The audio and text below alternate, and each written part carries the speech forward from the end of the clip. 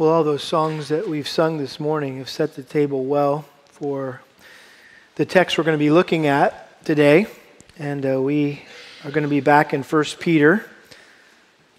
So take your Bibles and turn there with me, 1 Peter chapter 4. And we're going to be looking at verses 1 through 6 today. And this is a passage that as I've been reading through 1 Peter periodically over and over again, just to get the big picture in my mind as I continue to strive to clearly explain it, understand it myself, first of all, and then explain it to you all. This passage has stuck out to me whenever I get to chapter 4. Just these first 6 verses have some very graphic words and some jarring statements that you just kind of have to slow down to take in. And so let's do that this morning. 1 Peter chapter 4, verse 1. Therefore, since Christ has suffered in the flesh, arm yourselves also with the same purpose, because he who has suffered in the flesh has ceased from sin, so as to live the rest of the time in the flesh, no longer in the lust of men, but for the will of God. For the time already past is sufficient for you to have carried out the desire of the Gentiles, having pursued a course of sensuality, lust, drunkenness, carousing, drinking parties, and abominable idolatries. In all this, they are surprised that you do not run with them into the same excesses of dissipation, and they malign you. But they will give an account to him who is ready to judge the living and the dead.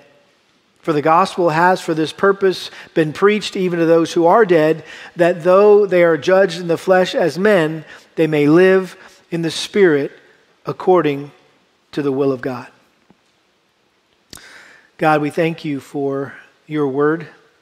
We know that it is our source of guidance and direction and food and sustenance. It is the weapon that you have given us to ward off the attacks of Satan. It's really everything to us. And so as we come to another text in your word today, I pray that your Spirit, the same Spirit who inspired Peter to write these words, would give us insight into what he meant by what he said, and also to know how to apply it to our lives. And so we depend upon you now as we look to your word together, desiring to change and to grow and to become more like your Son, Jesus. We pray this in his name. Amen.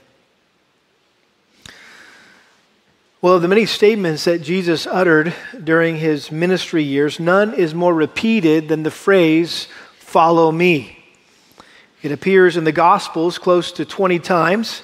The first appearance is in Matthew 4:19, when Jesus said to Peter and his brother Andrew, "Follow me, and I will make you fishers of men." This was the first of many times that Peter heard Jesus use this compelling phrase to call people to surrender their entire life to him. Turn back with me just for a moment to Luke, the Gospel of Luke. And Luke chose to emphasize this phrase, "Follow me," more than any of the other gospel writers. And I want you to see with me just a few of the places where Jesus used this phrase, "Follow me." Luke chapter 9, verse 23, Jesus was talking to his disciples and the crowds who had gathered to listen to him. And in Luke chapter 9, verse 23, it says he was saying to them all, "If anyone wishes to come after me, he must deny himself and take up his cross daily and" what? "Follow me." Later in that chapter, towards the end, in verse 57, Luke records 3 interactions that Jesus had with 3 different people. Notice what he said to each of them. Verse 57, as they were going along the road, someone said to him, "I will follow you wherever you go." And Jesus said to him, "The foxes have holes and the birds of the air have nests, but the Son of Man has nowhere to lay his head." And he said to another, "Follow me." But he said, "Lord, permit me first to go and bury my father." But he said to him, "Allow the dead to bury their own dead. But as for you, go and proclaim everywhere the kingdom of God." Another also said, "I'll follow you, Lord, but first permit me to say goodbye to those at home." But Jesus said to him, "No one, after putting his hand to the plow and looking back, is fit for the kingdom of God." And then flip over to Luke 18, where we find that familiar story of the rich young ruler who ran up to Jesus very eagerly, wanting to know what he had to do to inherit eternal life. And he was a moral young man, someone who in his mind had kept the commandments. And Jesus said to him in verse 22, "One thing you still lack. Sell all that you possess and distribute it to the poor, and you shall have treasure in heaven, and come," what? "Follow me." But when he had heard these things, he became very sad, for he was extremely rich. And Jesus looked at him and said, "How hard it is for those who are wealthy to enter the kingdom of God. For it is easier for a camel to go through the eye of the needle than for a rich man to enter the kingdom of God." They who heard it said, "Then who can be saved?" But he said, "The things that are impossible with people are possible with God." One of those people who heard this was Peter. And Peter became an advocate for the rest of the disciples here. In verse 28, Peter said, "Behold, we have left our homes and followed you." And he said to them, "Truly I say to you, there is no one who has left house or wife or brothers or parents or children for the sake of the kingdom of God who will not receive many times as much at this time and in the age to come eternal life." So just based on these few references to following Christ, we realize that following Christ is a synonym or synonymous with being a Christian. And Jesus made it clear up front that being a Christian is no easy road. And he challenged people to carefully consider the cost before choosing to be one of his followers. He demanded that they stop living for themselves and to never turn back to their old way of life. They had to be willing to hold nothing back, to suffer and even die for him if need be. That's what he meant when he said, "Take up your cross." You need to be willing to be crucified along with me. And of all Jesus' disciples, no one understood what was expected of a Christian more than Peter. Look with me at one more reference in John 21. John 21, verse 18. This is that familiar account when Jesus met the disciples at the Sea of Galilee after he had rose from the dead. And Jesus took the opportunity to restore Peter and asked him 3 times, "Do you love me?" "Yes, I love you." "Feed my sheep." "Peter, do you love me?" "Yes, I love you." "Feed my sheep." "Peter, do you love me?" "Yes, I do." "Tend my sheep." But that wasn't the end of the interaction that Jesus had with Peter. Look at John 21, verse 18. Jesus said, "Truly, truly, I say to you, when you were younger, you used to gird yourself and walk wherever you wished. But when you grow old, you will stretch out your hands, and someone else will gird you and bring you where you do not wish to go." Now this he said, signifying by what kind of death he would glorify God. And when he had spoken thus, he said to him, what? "Follow me." Look at verse 20. Peter, turning around, saw the disciple whom Jesus loved following them, the one who had also leaned back on his bosom at the supper and said, "Lord, who is the one who betrays you?" This was a reference to John, the author of this gospel. Verse 21, so Peter, seeing him, said to Jesus, "Lord, what about this man?" And Jesus said to him, "If I want him to remain until I come, what is that to you? You, what? Follow me." Interesting that the first person that heard Jesus say, "Follow me," was Peter. And the last one who heard Jesus say, "Follow me," was Peter. Kind of was a bookend of his life with Christ. And perhaps it was Christ's prophecy of Peter's martyrdom, along with this double exhortation to follow me, that was echoing in Peter's ears when he penned 1 Peter chapter 4, 1 through 6. And as we've learned in our study so far, this letter was written to believers that are scattered throughout Asia Minor. Peter was in Rome, observing how persecution was intensifying, and he knew it was only a matter of time before it spread throughout the entire Roman Empire. And so he wanted to help prepare his readers for the coming storm so they wouldn't be caught off guard, but be ready to be equipped to stand firm amid suffering in a world that was becoming increasingly hostile toward Christianity. And one commentator said it well.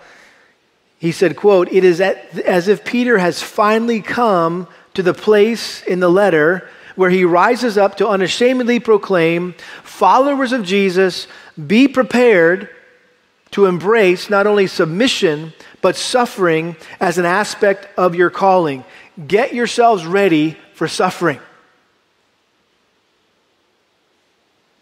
And it was based on that comment on these verses that I chose to title today's message, "Steeled for Suffering." Steeled for suffering. I'm assuming you're familiar with that phrase, steel, which means to mentally prepare to do something or to face something difficult. It implies strength. It involves resolve. It involves firmness. We talk about people that have a person that has nerves of steel. And in these 6 verses, Peter wanted to help us get ready for the suffering and persecution that every true follower of Christ is bound to experience at some point in their life. And so what I want us to see this morning from this text are 4 ways to steel ourselves for suffering. 4 ways to steel ourselves or prepare ourselves or ready ourselves for suffering. The first way is to embrace the mindset of Christ. The second is to resolve to be done with sin. The third is to expect to be misunderstood and maligned. And then fourthly, we need to anticipate the hope of eternal life. Let's look at these 4 ways to steel ourselves for suffering one at a time. Number 1, we need to embrace the mindset of Christ. Notice how this chapter begins. He says, "Therefore," which is an indication that what he's about to say is based on what he just said. And so there's a close connection between this section, verses 1 through 6, and the previous section, verses 18 through 22. In particular, verse 18, "For Christ also died for sins once for all, the just for the unjust, so that he might bring us to God, having been put to death in the flesh, but made alive in the Spirit." Talking about the resurrection of Christ. The end of verse 21 into verse 22 of chapter 3, "Who is at the right hand of God, having gone into heaven after angels and authorities and powers had been subjected to him." And again, the context there, Peter was using the example of Jesus' unjust suffering on the cross and his ultimate vindication to encourage his readers to persevere in the midst of their suffering. And the fact that Christ triumphed over the grave and was resurrected and exalted to the right hand of God in heaven, where he sits now as a sovereign Lord over all who oppose us and all who oppress us, should reassure us when we get falsely accused, we are unfairly persecuted, that our salvation is secure in Christ, and we will experience the same glorious ending as Jesus experienced. So he says, "Therefore," in light of that, "since Christ has suffered in the flesh, arm yourselves also with the same purpose." And again, if you remember, I noted that phrase, "suffered in the flesh," is another word for died. Verse 18, "For Christ also died for sins," or suffered for sins, having been put to death in the flesh. So when he says that Christ has suffered in the flesh, he's just talking about that Christ died on the cross. And we're to arm ourselves with the same purpose that Jesus had when he suffered in the flesh, when he died on the cross. And this word arm here refers to a soldier putting on their armor. Like if Paul mentioned in Ephesians 6:13, right? To put on the full armor of God. It's the same language there. And I think this is just a good reminder that we are not living on this earth as tourists. We're not on a vacation. We are soldiers in the midst of a raging battle. I know that picture kind of looks like we're on some tour, going somewhere. Maybe it would help if we had a gun slung over our shoulder or something, just to know that we're in enemy territory. And this is a strong call to courage and to resolve, to arm yourself also with the same purpose. And Peter knew that it was human nature to take the path of least resistance, to do whatever it takes to avoid pain and persecution. Suffering is never easy to deal with. But as followers of Christ, we need to adopt the same attitude or mindset or perspective that Jesus had in regards to pain and suffering. In other words, what Peter was saying is we should think about suffering like Jesus did. You say, well, how did he think about suffering? Well, we've already learned that back in chapter 2, verse 21. For you've been called for this purpose, since Christ also suffered for you, leaving an example for you to follow in his steps, who committed no sin, nor was any deceit found in his mouth, and while being reviled, he did not revile in return. While suffering, he uttered no threats, but kept entrusting himself to him who judges righteously. Jesus was totally innocent. He lived a perfectly righteous life. He didn't deserve to suffer. He didn't deserve to die, but he willingly endured the unjust suffering of wicked men and was nailed to a cross for doing the right thing. Why? Because he was committed to accomplishing God's will rather than his own will. We're going to see that in the next verse, when he says that we are to no longer live the rest of our lives for the lusts of men, but for the will of God. Jesus' unwavering goal in life was to do the will of his Father, even if it meant having to die.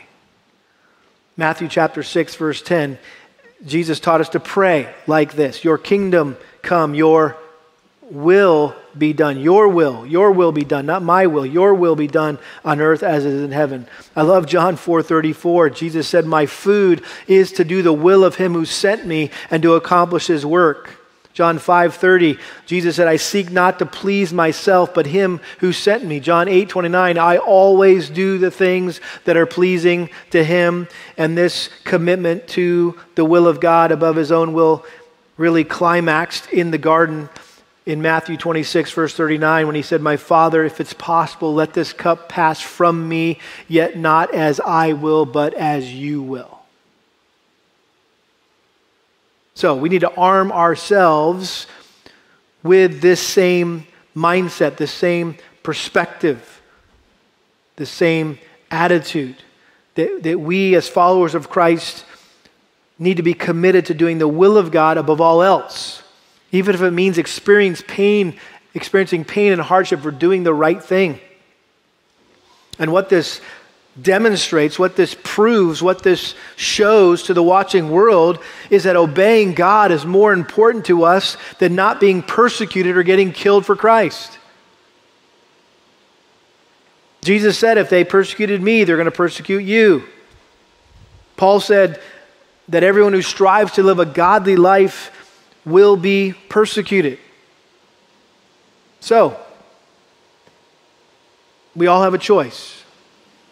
We can either live like everyone else in the world in order to avoid being persecuted by them. I mean, if you just go with the flow and do what everybody else does and acts like everybody else acts, you're not going to get persecuted for that.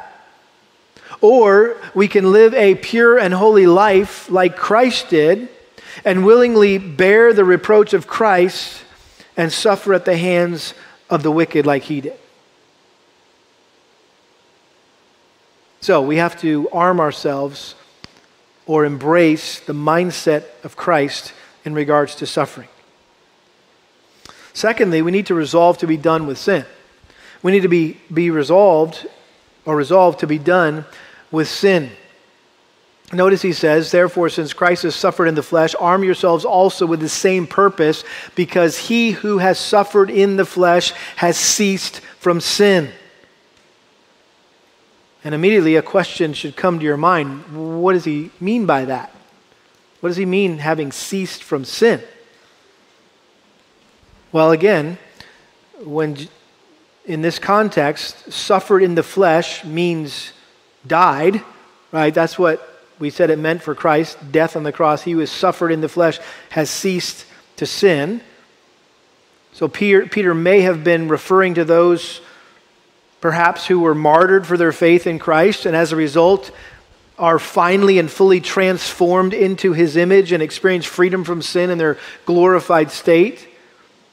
In other words, they paid the ultimate price for Christ, and now they're in heaven sinless. But I think it seems more likely that Peter was talking about ceasing from sin here on this earth, in the sense that based on our union with Christ in his death, we are freed from slavery to sin, and we are now given a choice whether or not to sin. I think it's similar to what Paul said in Romans chapter 6. Turn over there for a moment. This is a longer cross-reference here. Romans chapter 6, verse 3. A familiar passage about how believers are dead to sin and alive to God. Romans chapter 6, verse 3, do you not know that all of us who have been baptized into Christ Jesus have been baptized into his death? Therefore we have been buried with him through baptism into death, so that as Christ was raised from the dead through the glory of the Father, so we too might walk in newness of life. I think that's the idea here of ceasing from sin. You're no longer living a life of sin, but you're walking in newness of life. Verse 5, for if we have become united with him in the likeness of his death, certainly we shall also be in the likeness of his resurrection, knowing this, that our old self was crucified with him in order that our body of sin might be done away with, so that we would no longer be slaves to sin, for he who has died is freed from sin. Now, if we have died with Christ, we believe that we shall also live with him, knowing that Christ, having been raised from the dead, is never to die again. Death no longer is master over him. For the death he died to sin once for all. But the life that he lives to God. Even so, consider yourselves to be dead to sin, but alive to God in Christ Jesus. So, because we as believers have died with Christ, sin no longer is our master. We don't have to do what sin tells us to do. We don't have to give in to its demands. Now, that doesn't mean we don't sin anymore, or that we don't struggle with sin and temptation. It simply means that Christ died for sin so we could die to sin. Christ died for sin so we could die to sin. That's what Peter has already said in chapter 2, verse 24. He himself bore our sins in his body on the cross so that we might die to sin and live to righteousness. So Christ died not only to take away the penalty of sin, but also to break the power of sin in our lives so that we could make a break with sin and live a life of obedience to God. We can live holy and righteous lives, and the cross of Christ makes that possible. One commentator said it very simply: to be joined to the one who died for sins is to have given up sin as a way of life. I think that's what Peter meant when he said, he who has suffered in the flesh has ceased from sin. In other words, you've given up sin as a way of life, as a pattern of living. In other words, we're no longer controlled by our fleshly desires, but we're compelled to do the will of God. And again, I think this all makes sense based on the next verse, because he who has suffered in the flesh has ceased from sin, so as to live the rest of his time, not in heaven, right? This is not a guy died and went to heaven and now he's sinless. No, this is you ceasing from your life of sin, so as to live the rest of the time in the flesh, no longer for the lust of men, but for the will of God. Peter's already referred to these lusts back in chapter 1, verse 14, in his initial exhortation for us to live a holy life. He said, as obedient children, do not be conformed to the former lusts which were yours in your ignorance. Chapter 2, verse 11, Beloved, I urge you as aliens and strangers to abstain from fleshly lusts which wage war against the soul. Now he's saying it again, so as to live the rest of the time in the flesh, no longer for the lusts of men, but for the will of God. Listen, when a person comes to Christ in repentance and faith, they are committing from that moment on to live the rest of their lives honoring and obeying God and His Word rather than satisfying their sinful appetites. I'm not sure you understood that. I don't know what you understood at the moment of your salvation, but that's what Jesus meant when He said, follow me. You make a break with your old life, you stop living the way you used to live, and you start living as a new creature in Christ. And really, there's only two ways to live. You can either do what you want or you do what God wants. That's it. That's life in a nutshell. You're either living for yourself or you're living for God. You're either seeking to gratify yourself or you're seeking to glorify God. Well, what describes your life this morning? Are you seeking to gratify yourself or are you seeking to glorify God? And Peter turns up the heat here in verse 3. He says, For the time already past is sufficient for you to have carried out the desire of the Gentiles. Peter was writing to people who had been saved out of a pagan past. In fact, chapter 1, verse 18, he says, knowing that you were not redeemed with perishable things like silver or gold from your futile way of life inherited from your forefathers. So these recipients of this letter had lived without restraint and participated in all sorts of sinful practices before their conversion. I mean, they were perfect pagans. They did what pagans do. And Peter told them here, hey, enough already. You've had plenty of time to pursue the things of this world. Now that you're a follower of Christ, you need to abandon your life of sin. And the remaining years of your life need to be devoted to God. Your life belongs to God from here on out. By the way, it always did. You just didn't know it. But now that you know it, live like it.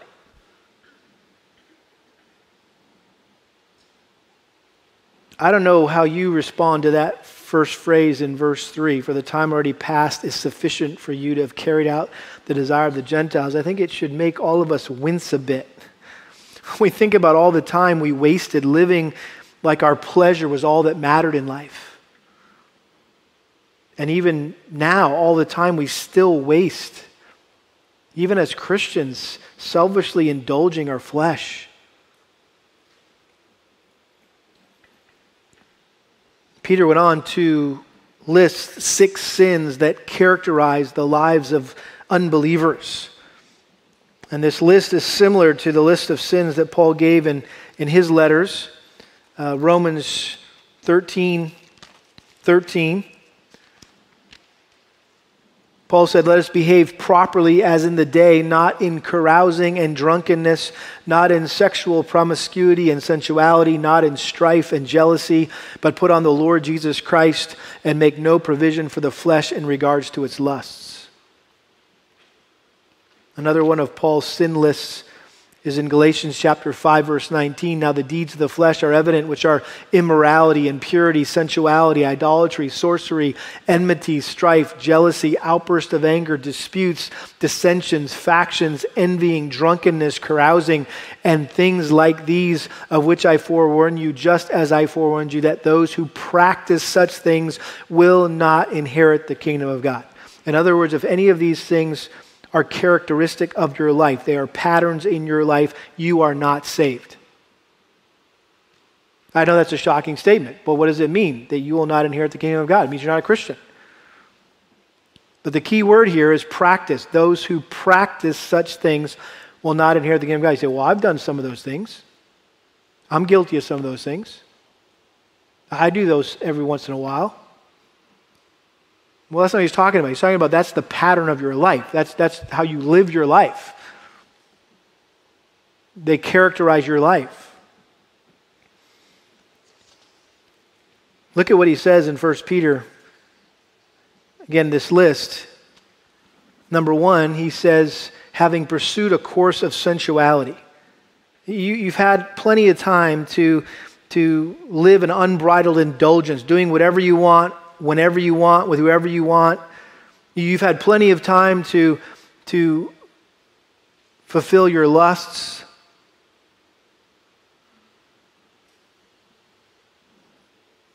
Again, a reference to the sinful desires of our hearts, whether they be the lust of the flesh, the lust of the eyes, the pride of life.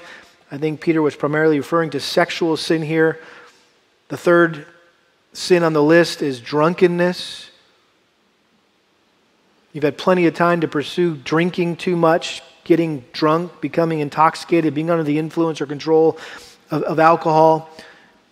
Number four is carousing, which is a word to describe wild partying, often involving orgies, drinking parties, binge drinking, bar hopping, playing games like beer pong, and you name it. That's what unbelievers do at all their parties. They play all these drinking games, and that's what he's saying. You've had plenty of time to do that.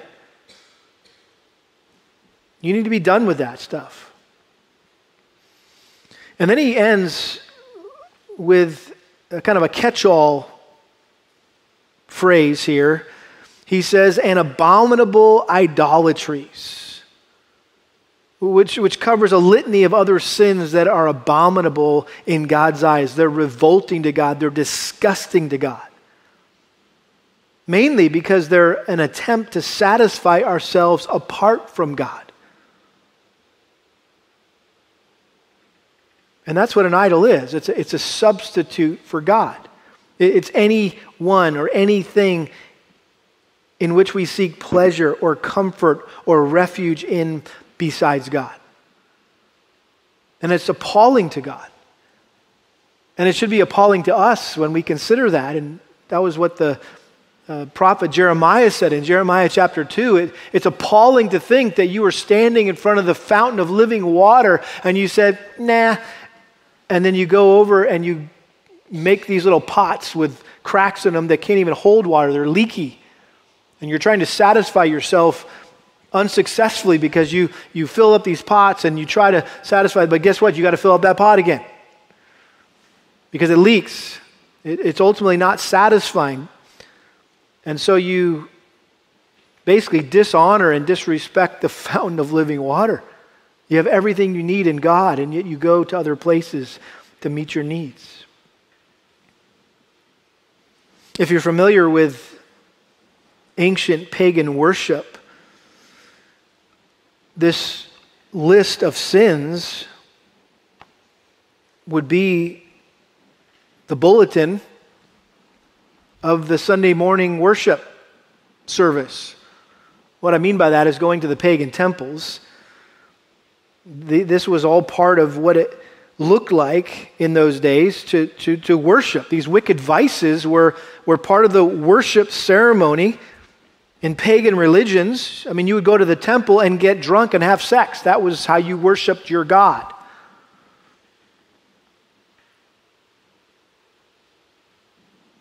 And these recipients, again, of this letter had been saved out of this pagan worship. And he says, for the time already past is sufficient for you. You've carried out the desire of the Gentiles. You've had plenty of time to do this.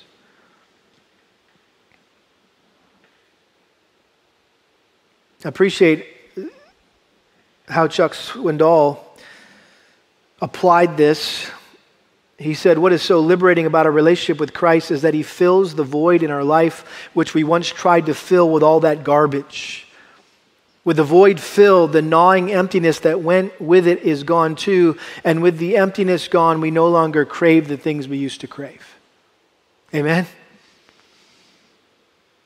So we must resolve to be done with sin and not be like the dog that returns to the vomit or like a pig returning to wallow in the mud. Peter was the one who said that, by the way. Look over in 2 Peter chapter 2, just a couple pages to the right. 2 Peter chapter 2, verse 22. I'm sure you've heard that phrase before, but if you're wondering where it came from, Here it is, 2 Peter chapter 2, verse 22.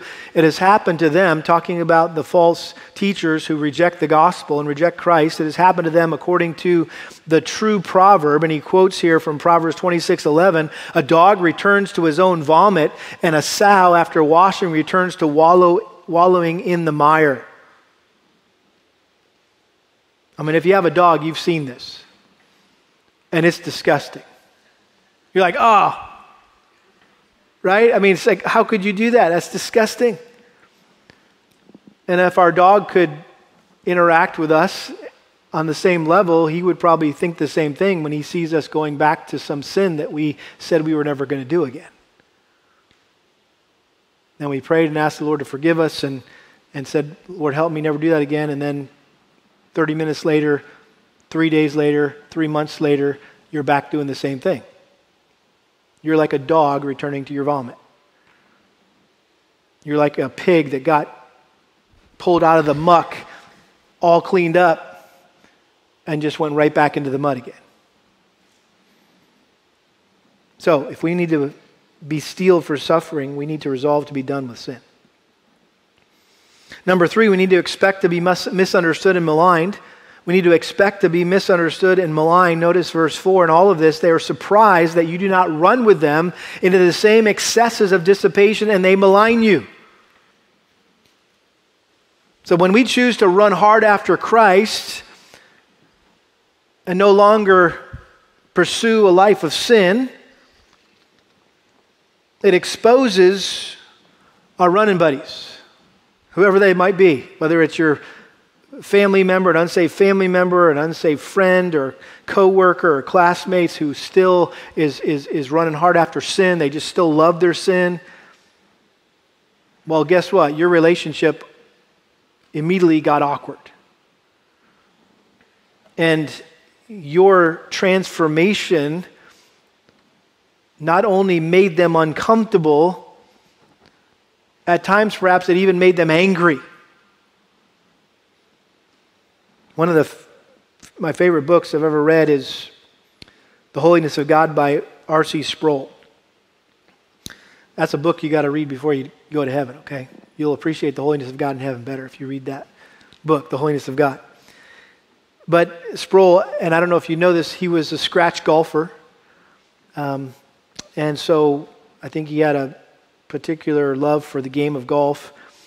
And he included an illustration in that book. I'll never forget it, reading it. It goes like this. A well-known professional golfer was playing in a tournament with President Gerald Ford, fellow pro Jack Nicklaus, and Billy Graham.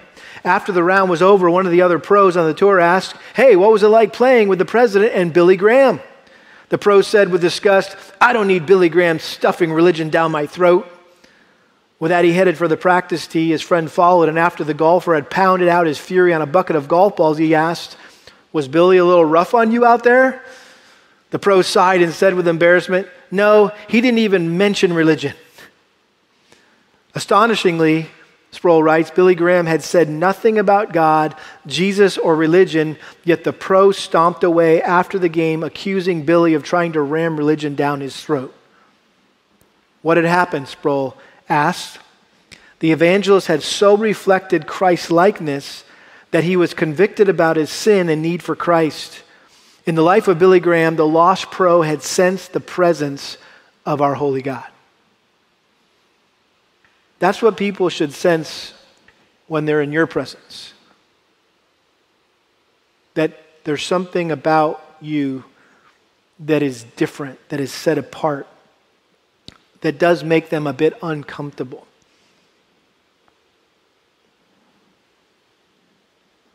And unfortunately, that will sometimes provoke hostility from those who reject the gospel. Because when a person gets saved and no longer goes along with the crowd but begins to live differently or counterculturally, old acquaintances become adversaries. They become persecutors. Your friends think you're crazy for not going along with them. Your coworkers don't understand why you won't go with them after work to where you used to always go with them after work. And they accuse you of being a religious fanatic or being a stuffy killjoy. And so they laugh at you, they mock you, they poke fun at you, and they say all sorts of slanderous things about you to try to justify their sinful lifestyle so they don't feel so bad. And I think they're also testing your resolve to see how committed you really are to Christ and if you'll eventually give in to sin if they keep pressing you, they keep harassing you, they keep belittling you. So, we need to expect to be misunderstood and maligned. And then lastly, number 4, we need to anticipate the hope of eternal life. We need to anticipate the hope of eternal life. Verse 5, but they being those who malign you, will give an account to him who is ready to judge the living and the dead. Even though we may have to endure being maligned or made fun of by unbelievers during our sojourn here on earth, they will have to give an account for every word and deed at the great white throne judgment. Matthew chapter 12, verse 36, Jesus said, I tell you that every careless word that people speak, they shall give an accounting for it in the day of judgment, for by your words you will be justified, and by your words you will be condemned. And we know because Scripture says this on multiple occasions throughout the New Testament, that the judge that everyone must stand before is Christ himself. God has entrusted the final judgment to his Son, who rose from the dead and whom he exalted to his right hand and given authority over all things. Paul very vividly and grimly described this final judgment that will take place when Christ returns. 2 Thessalonians chapter 1, verse 6. Again, he's writing to encourage believers here. He says, for after all, it is only just for God to repay with affliction those who afflict you, those who malign you, those who make fun of you, those who poke fun at you, and to give relief to you who are afflicted, and to us as well when the Lord Jesus will be revealed from heaven with his mighty angels in flaming fire. We're talking about the return of Christ, dealing out retribution to those who do not do not know God, and to those who do not obey the gospel of our Lord Jesus. These will pay the penalty of eternal destruction away from the presence of the Lord and from the glory of his power. So even though it seems like those who malign Christ and his followers have the upper hand right now, Christ will have the last word. Notice verse 6, for the gospel has for this purpose been preached even to those who are dead, that though they are judged in the flesh as men, that they may live in the spirit according to the will of God. Again, we already mentioned this a couple weeks ago when we looked at chapter 3, verse 19, when it talks about that when Jesus was made alive in the Spirit, he went and made proclamation to the spirits now in prison. We made it clear that Peter was not saying that after Jesus rose from the dead, he preached to people in hell to give them a second chance at salvation. That's a heretical concept that has absolutely no scriptural support. In fact, it contradicts Scripture. Hebrews 9:27, it is appointed for men to die once, and after this comes the judgment. In other words, death is final and is followed by only one of two destinies, either heaven or hell. And so if you reject the gospel during your lifetime, there is no hope for salvation after you die. The moment you die, your doom is sealed forever. And that's why we need to get right with God now, while we still have time. Look at verse 7, just taking a peek at the next text. The end of all things is near. Jesus could come back at any time. And that's the message that we get to share with unbelievers. That's the goal of evangelism, is to prepare people for that day that they will stand before God and have to give an account for their life. And we want them to know how they can be confident that their sins will be forgiven. They will live forever with God.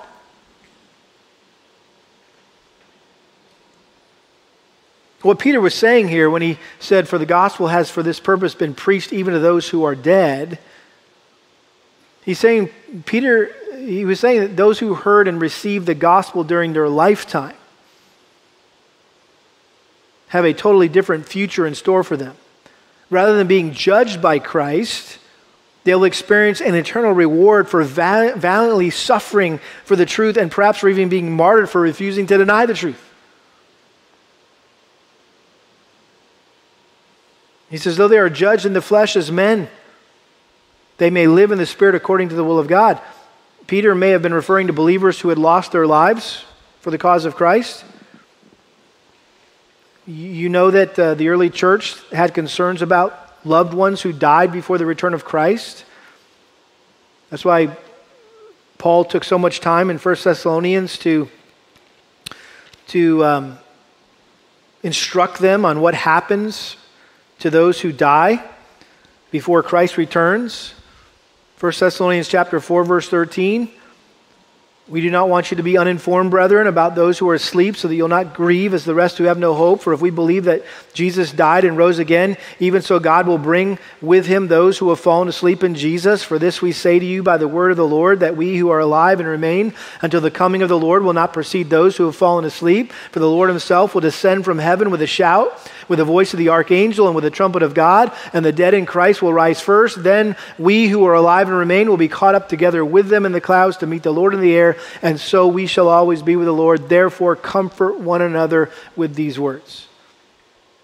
I think that's what Peter intended for this last verse, verse 6, was to comfort and sustain believers who were experiencing suffering and persecution. His point is this: believers die physically. There's no way around that.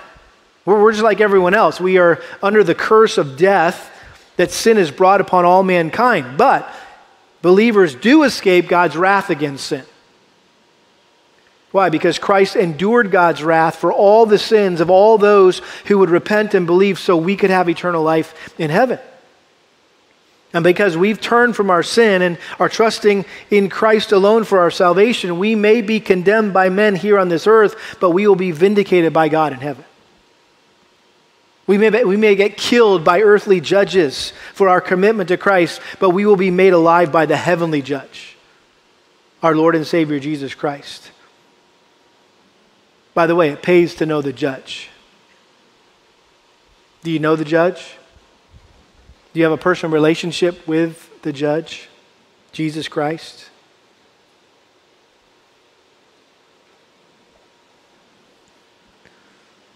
One commentator summarized this text with a very simple sentence. He said, quote, "True believers must pay a price, but in light of eternity, it is worth the cost." True believers must pay a price, but in light of eternity, it is worth the cost.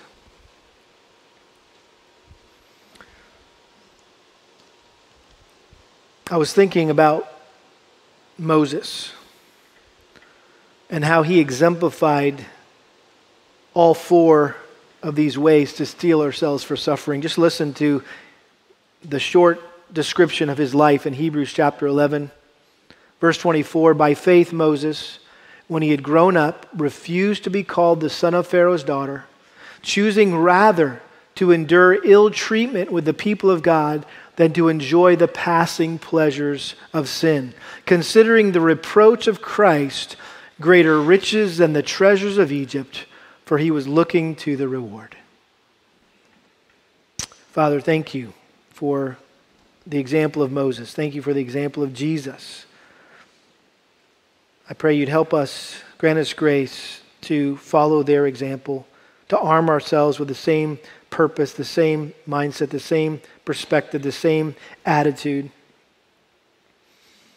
knowing that whatever we bear for you here on this earth is nothing compared to what we will share with you in heaven. Help us to put away sin, to mortify it, to not be the dog that goes back to its vomit, that we would turn our back on our old way of life, keep it in our rearview mirror, and press on towards what lies ahead, striving to live for you, to glorify you, and accomplish your will. We pray this in Jesus' name. Amen.